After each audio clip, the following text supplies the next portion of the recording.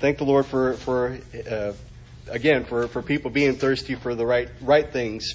So in your handout, anybody need the Philippians 2 handout? Anybody else? Going once, twice. No, it's not Philippians 7. One of these days, I'm just going to print a handout that says Philippians 7 at the top.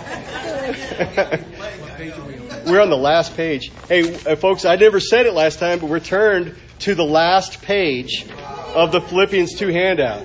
A big a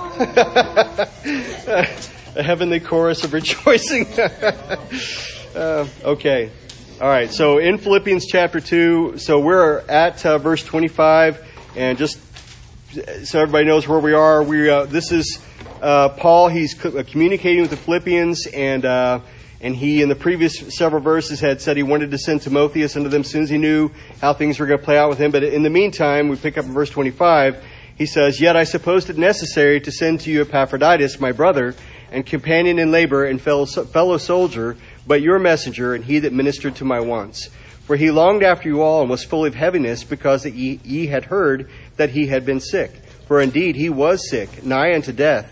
But God had mercy on him, and not on him only, but on me also, lest I should have sorrow upon sorrow. I sent him therefore the more carefully, that when ye see him, ye may rejoice, and that I may be the less sorrowful. Receive him therefore in the Lord with all gladness, and hold such in reputation. Because for the work of Christ he was nigh unto death, not regarding his life, to supply your lack of service toward me." And so as we mentioned this, it says here in your notes on item number 8, Epaphroditus, God's man, Paul's brother, his co-laborer and fellow soldier, a faithful messenger of God. And so this last part I wanted to touch on before we go on everything else. The last verse says, "Because for the work of Christ he was nigh unto death, not regarding his life, to supply your lack of service toward me." I guess the way I read it, I see that someone could see that as a negative, that, hey, you guys didn't do your part. I don't think that's what he's saying, because if you see in, I have a note here, that in Philippians 4 verse 10, he says, "But I rejoiced in the Lord greatly, that now at the last your care for me hath flourished again, wherein ye were also careful, but ye lacked opportunity." So he was saying they were careful to try to meet his needs, but they didn't have either the wherewithal or the opportunity, something or other. But I don't think this is a negative here that he is throwing at them. He says, "For your lack of service toward me." I don't know if it's just me that sees the possibility of reading negative there at that, but I don't think that's what it is. And so, and was there a comment? I don't know if I cut somebody off over here. Okay. So, in our language, this might have negative sound, but Philippians 4:10 shows that they wanted to help and could not, or did not know what they could do until the later time. So I just wanted to throw that out there. And so this is again back to Epaphroditus. He was God's man, Paul's brother and co-laborer and fellow soldier, a faithful messenger of God. And there in your notes, Proverbs 25:13 says, "As the cold of snow in the time of harvest, so is a faithful messenger to them that send him. For he refresheth the soul of his masters." And this speaks to diligence in being faithful to the Lord, but it speaks also to diligence in life. As a Christian, we should be that faithful messenger, doing our jobs, delivering the messages or doing, whatever you're to be faithful in the thing that you've been sent to do. That's something that will glorify the Lord. And specifically, I have this note in my notes as well. A messenger of Christ bears the most critical, important message. And we see that in Matthew 28, verse 18. I think you might be familiar with this. 28 verses 18. This is often referred to as the Great Commission. And Jesus came and spake unto them, saying, "All power is given unto me in heaven and in earth. Go ye therefore and teach all nations, baptizing them in the name of the Father and of the Son and of the Holy Ghost, teaching them to observe all things whatsoever I have commanded you. And lo, I am with you always, even unto the end of the world. Amen." I think very clearly we are meant to take this directly, as in to myself, to Brett Garner. I am to take this as the Lord's command to me for this life. And as he says, and again, you can become so familiar with things that you don't see them anymore. And Melissa and I are still, we still marvel sometimes at the things we've seen all of our lives, and we just don't see them anymore. And I think you can be that way as well with spiritual truth. And so as he says, "Go ye therefore and teach all nations, baptizing them in the name of the Father and of the Son and of the Holy Ghost, teaching them to observe all things whatsoever I have commanded you. And lo, I am with you always, even unto the end of the world." And again, there's a lot there in that commission. There's a lot there in the sense that the Lord says, all power is given unto me in heaven and earth. And yet, so many of us get caught in the loop of our day-to-day provision and needs and wants. And that seems to be the default. I could be wrong, but it seems to me that most of us as born-again believers struggle to keep the Lord Jesus in the place of preeminence in our lives so that He is the main part of our lives and everything else is on the periphery. But it is difficult. And again, even for those of us that know this truth, it is difficult to keep the Lord in that place, to put Him in that place and keep Him in that place, because all of life seems to be struggling to get our full attention and to pull our attention away from the Lord Jesus. And you know, I was thinking as I was studying this yesterday about how there's so many staple verses that I don't know, they inspire me. And I think back to Hebrews 12 when when it said the writer of Hebrews says there, "Looking unto Jesus, the author and finisher of our faith." And listen, that is the way in which we walk through this life victoriously, by keeping our eyes on the Lord Jesus Christ and keeping Him in the place of preeminence. I think that's in Colossians. If you have the Lord in that place where it's not that He's first place, it's that He's everything. The Lord Jesus is everything to us. And even for believers who don't even understand it, He is everything to us. In other words, nothing else in life would matter if you didn't have Christ and if you didn't have Him leading your life. Those are the things that matter most in life. And it's so, you don't even have to work at it. It just happens that life encroaches in on this very important truth, that Christ needs to have the preeminence in my life, and that's what my life should show.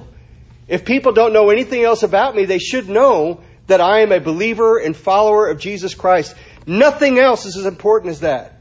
My wants, my love for my family, those are good things. You know, that they know how much I love my family. They know that I'm a good worker or things like that. Those are important. But the thing that they should know most about me and every one of us is that Jesus Christ is the most important thing. He is everything.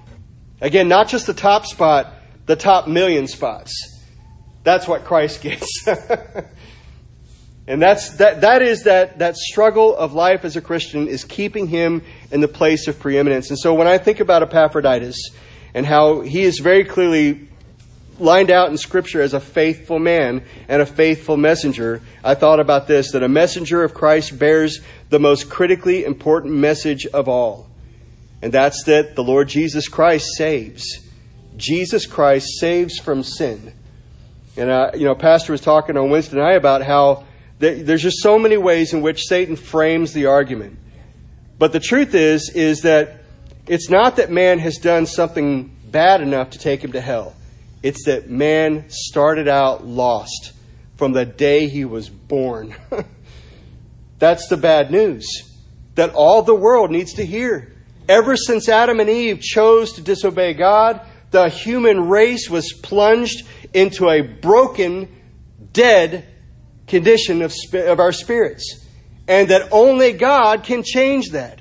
In other words, if you do not get God interceding in your life, then you die without His intercession, and you go off separated from God for eternity into a place called the lake of fire. It is something that is the default state of man. You don't have to do something bad enough to be cast into hell. Mm-hmm. That is what Jesus Christ came to change, that man could be redeemed. He did the work of redemption. The Bible says that He was as a lamb slain before the foundations of the earth. God is outside of time. And so when Jesus was sent, He was sent to be the Savior of man. As soon as Adam and Eve sinned, a Savior, the Messiah, was mentioned, that He was coming. And that was man's hope. And so this all reflects back on the thought of being a faithful messenger is what we need to hope that God will do in every one of our lives. And so letter A is a minister of God and Paul. This is back to Epaphroditus.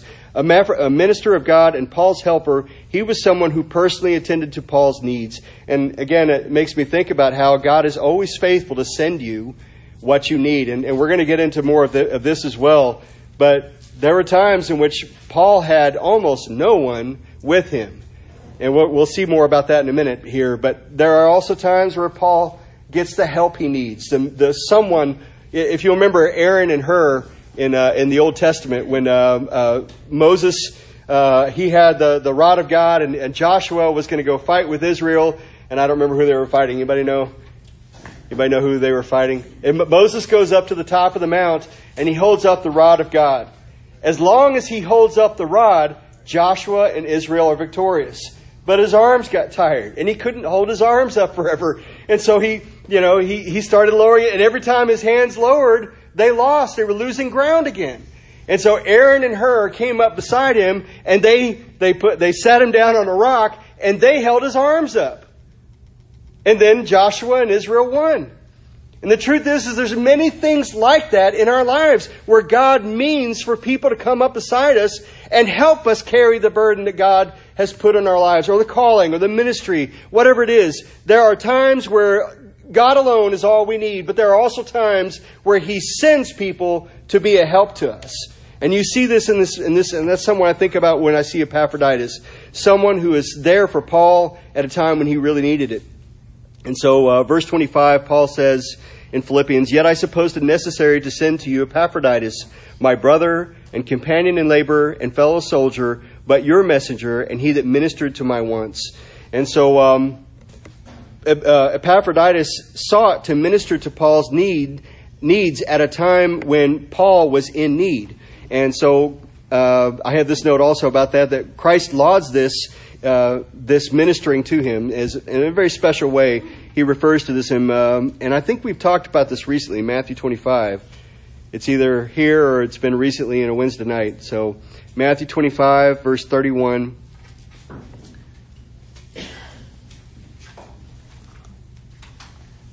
Matthew 25, verse 31.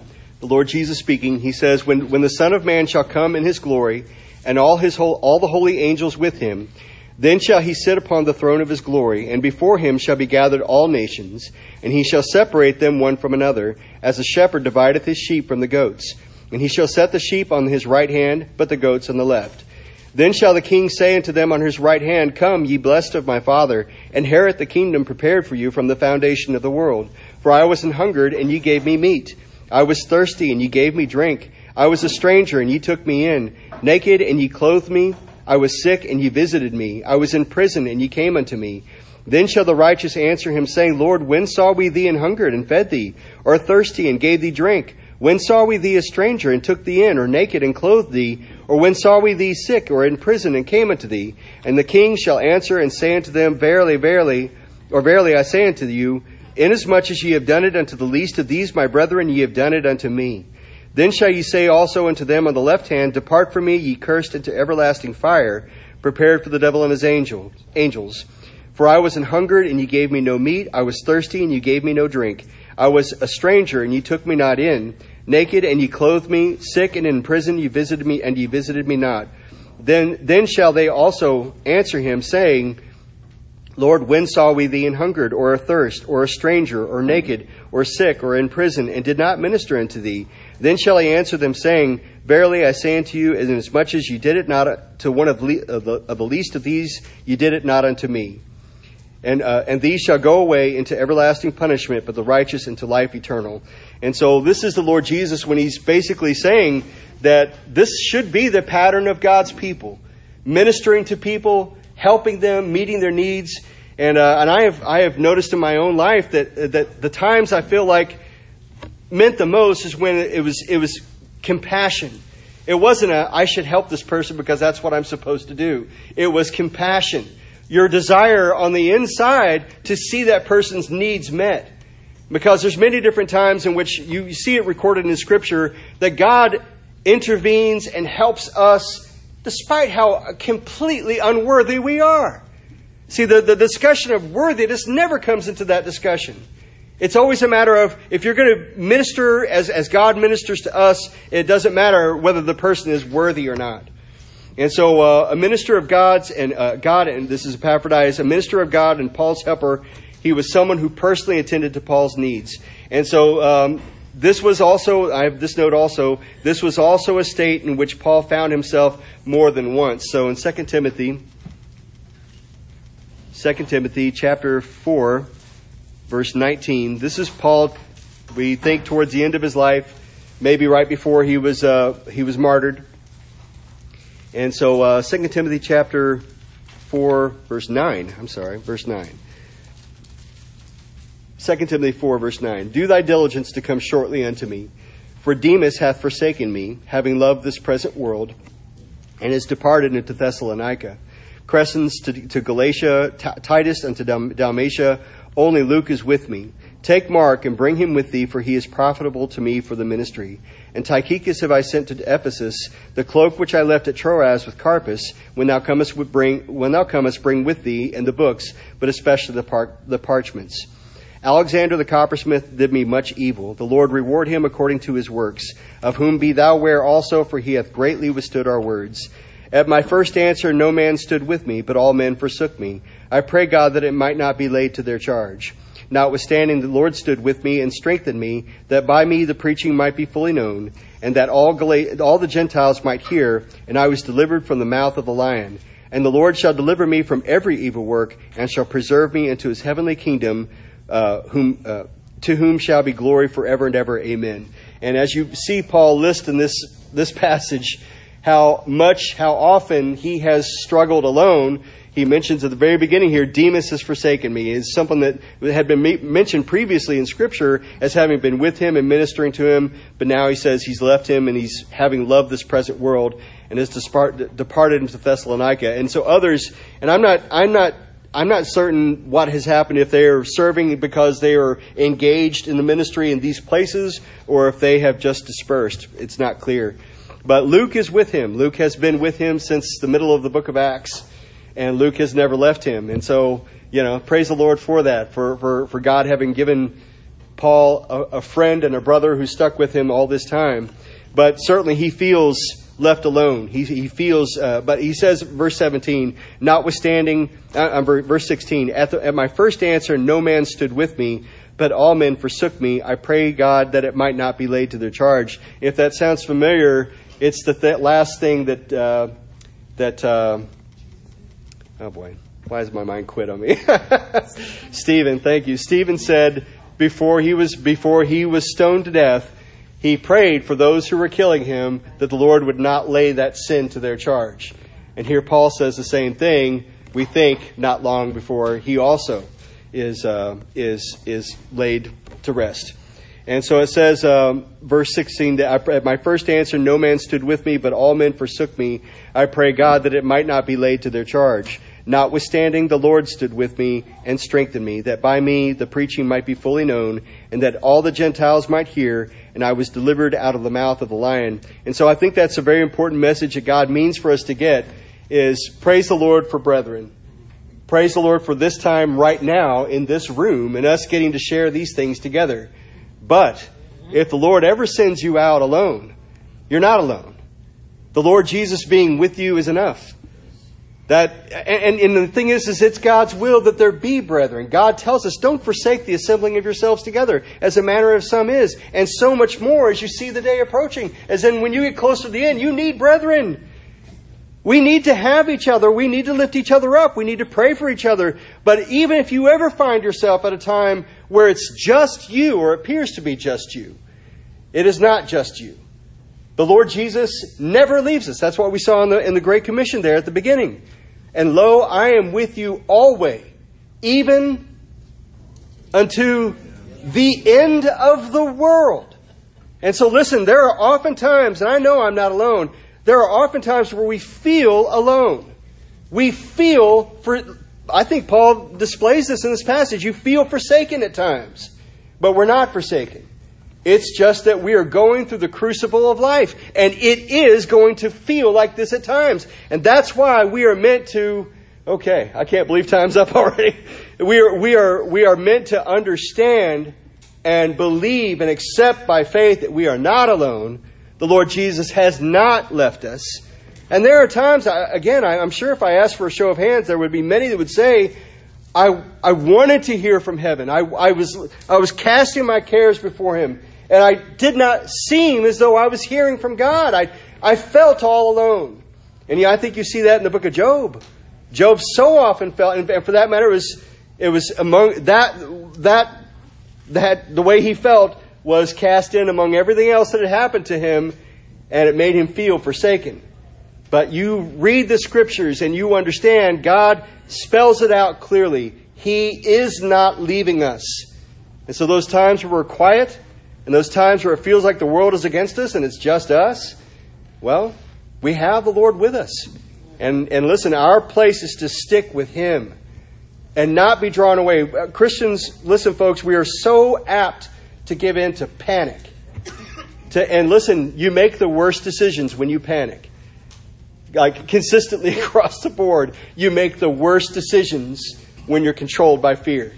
And so our place is to run to God, find refuge in Christ, and say, Lord, help me to think and follow You. Help me to think clearly and follow You. And listen, the Lord is faithful. God didn't leave Paul destitute, without help. The Lord was with him. And He'll do the same thing for us. And so we'll have to stop right there. Any thoughts or questions before we close quickly? All right, let's close in prayer. Thank You, Lord, for this time we've had. Thank You, Lord Jesus, that You do not leave us or forsake us, and that we have hope in You at all times. And Lord, we pray for Your blessing upon all of us here today. Thank You for all of us being here. And for those who can't be here today, bless and be with them. Bless the folks who are traveling. And keep us safe, Lord. Help us to walk with You daily, we pray. Bless in the coming hour. Be with Pastor Ken. Give him grace to speak Your word exactly as You'd have it, and help us to have open hearts and ears to receive from You all that You have for us. Bless and meet the needs of everyone here today. We thank You in Jesus' name. Amen. Amen.